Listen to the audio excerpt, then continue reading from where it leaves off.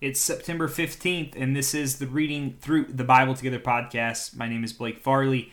Today's Old Testament reading is Isaiah's, let's try that, chapter 19 through chapter 21. As always, reading out of the New Living Translation.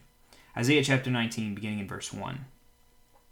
This message came to me concerning Egypt. Look, the Lord is advancing against Egypt, riding on a swift cloud. The idols of Egypt tremble. The hearts of the Egyptians melt with fear. I will make Egyptian fight against Egyptian, brother against brother, neighbor against neighbor, city against city, province against province. The Egyptians will lose heart, and I will confuse their plans. They will plead with their idols for wisdom and call on spirits, mediums, and those who consult the spirits of the dead. I will hand Egypt over to a hard, cruel master. A fierce king will rule them, says the Lord of heaven's armies. The waters of the Nile will fail to rise and flood the fields. The riverbeds will be parched and dry. The canals of the Nile will dry up, and the streams of Egypt will stink, with rotting reeds and rushes. All the greenery along the riverbank and all the crops along the river will dry up and blow away. The fishermen will lament for the lack of work. Those who cast hooks into the Nile will groan, and those who use nets will lose heart. There will be no flax for the harvesters, no thread for the weavers. They will be in despair, and all the workers will be sick at heart. What fools are the officials of Zoan!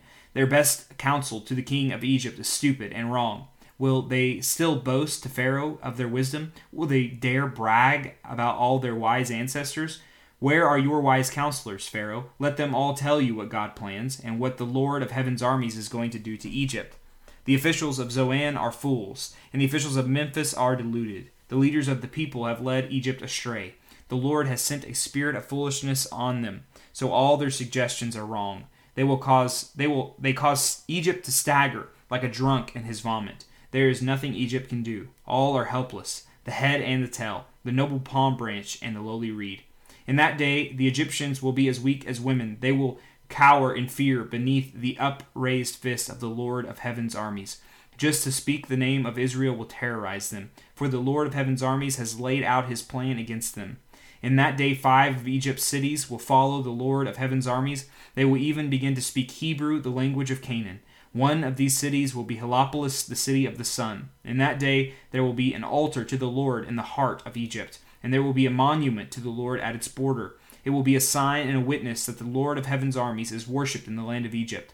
When the people cry to the Lord for help against those who oppress them, he will send them a Savior who will rescue them. The Lord will make himself known to the Egyptians. Yes, they will know the Lord and will give their sacrifices and offerings to him. They will make a vow to the Lord and will keep it. The Lord will strike Egypt, and then he will bring healing. For the Egyptians will turn to the Lord, and he will listen to their pleas and heal them.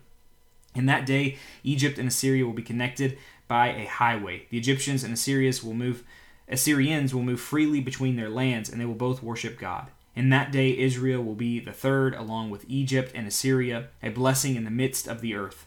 For the Lord of heaven's armies will say, Blessed be Egypt, my people. Blessed be Assyria, the land I have made. Blessed be Israel, my special possession. Chapter 20, verse 1. In the year when King Sargon of Assyria sent his commander-in-chief to capture the Philistine city of Ashdod, the Lord told Isaiah son of Amos, Take off the burlap you have been wearing and remove your sandals. Isaiah did as he was told and walked around naked and barefoot. Then the Lord said, My servant Isaiah has been walking around naked and barefoot for the last 3 years. This is a sign. By the way, can you imagine how awkward that was? This dude's just walking around butt naked for 3 years. Anyways, this sign, a symbol of the terrible troubles I will bring upon Egypt and Ethiopia. For the king of Assyria will take away the Egyptians and Ethiopians as prisoners. He will make them walk naked and barefoot, both young and old, their buttocks bare to the shame of Egypt. Then the Philistines will be thrown into panic, for they counted on the power of Ethiopia and boasted of their allies in Egypt. They will say, If this can happen to Egypt, what chance do we have? We are counting on Egypt to protect us from the king of Assyria. Chapter 21, verse 1. This message came to me concerning Babylon, the desert by the sea. Disaster is roaring down on you from the desert, like a whirlwind sweeping in from the Negev.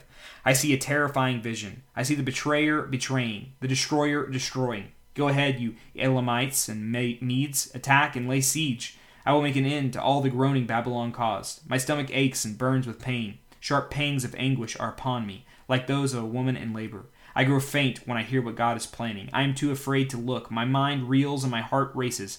I longed for evening to come, but now I am terrified of the dark. Look, they are preparing a great feast. They are spreading rugs for people to sit on. Everyone is eating and drinking. But quick, grab your shields and prepare for battle. You are being attacked. Meanwhile, the Lord said to me, put a watchman on the city wall. Let him shout out what he sees. He should look for chariots drawn by pairs of horses and for riders on donkeys and camels. Let the watchman be fully alert. Then the watchman called out, day after day I have stood on the watchtower, my Lord. Night after night I have remained at my post. Now at last look, here comes a man in a chariot with a pair of horses. Then the watchman said, Babylon is fallen, fallen. All the idols of Babylon lie broken on the ground. O my people, threshed and winnowed, I have told you everything the Lord of heaven's armies has said, everything the God of Israel has told me. This message came to me concerning Edom.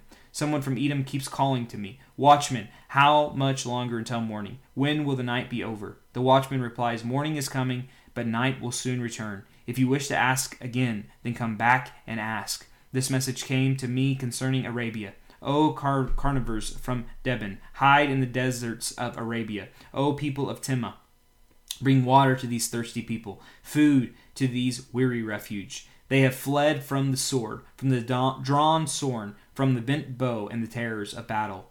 The Lord said to me, within a year, counting each day, all the glory of Kedar will come to an end. Only a few of its courageous archers will survive. I, the Lord, the God of Israel, have spoken.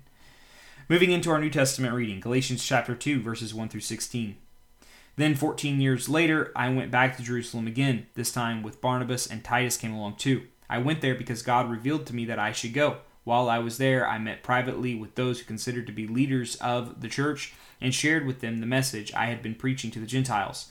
I wanted to make sure that we were in agreement, for fear that all my efforts had been wasted and I was running the race for nothing. And they supported me and did not even demand that my companion Titus be circumcised, though he was a Gentile. Even that question came up only because of some so-called believers there, false ones really, who were secretly brought in. They sneaked in to spy on us and to take away the freedom we have in Christ Jesus. They wanted to enslave us and force us to follow their Jewish regulations, but we refused to give in to them for a single moment. We wanted to preserve the truth of the gospel message for you. And the leaders of the church had nothing to add to what I was preaching. By the way, the reputation as great leaders made no difference to me, for God has no favorites. Instead, they saw that God had given me the responsibility of preaching the gospel to the Gentiles, just as he had given Peter the responsibility of preaching to the Jews. For the same God who worked through Peter as the apostle to the Jews also worked through me as the apostle to the Gentiles. In fact, James, Peter, and John, who were known as pillars of the church, recognized the gift God had given me, and they accepted Barnabas and me as their co-workers. They encouraged us to keep preaching to the Gentiles while they continued their work with the Jews. Their only suggestion was that we keep on helping the poor, which I have always been eager to do. But when Peter came to Antioch, I had to oppose him to his face, for what he did was very wrong. When he first arrived, he ate with the Gentile believers who were not circumcised. But afterward, when some friends of James came, Peter wouldn't eat with the Gentiles anymore. He was afraid of criticism from these people who insisted on the necessity of circumcision. As a result, other Jewish believers followed Peter's hypocrisy, and even Barnabas was led astray by their hypocrisy. When I saw that they were not following the truth of the gospel message, I said to Peter in front of all the others, "Since you, a Jew by birth, have disregarded the Jewish laws and are living like a Gentile, why are you now trying to make these Gentiles follow the Jewish traditions? You and I are Jews by birth, not sinners like the Gentiles. Yet we know that a person is made right with God by faith in Jesus Christ, not by obeying the law. And we have believed in Christ Jesus, so that we might be made right with God because of our faith in Christ, not because we have obeyed the law. For no one will ever be made right with God by obeying the law." That concludes our New Testament reading. And now for our Proverbs reading, we'll be in Proverbs chapter 23, verses 13 and 14. "Don't fail to discipline your children. The rod of punishment won't kill them. Physical discipline may well save them from death."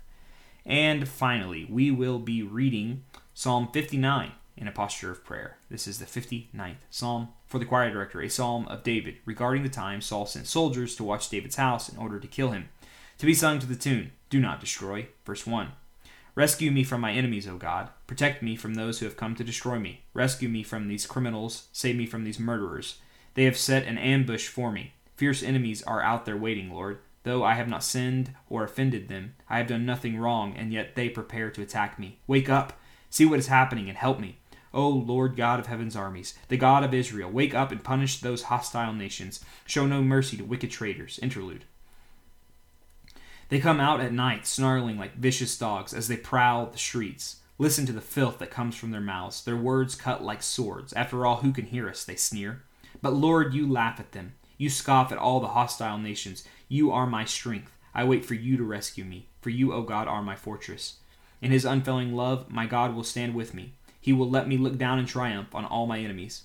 Don't kill them, for my people soon forget such lessons. Stagger them with your power and bring them to their knees. O Lord, our shield, because of the sinful things they say, because of the evil that is on their lips. Let them be captured by their pride, their curses, and their lies. Destroy them in your anger. Wipe them out completely. Then the whole world will know that God reigns in Israel. Interlude.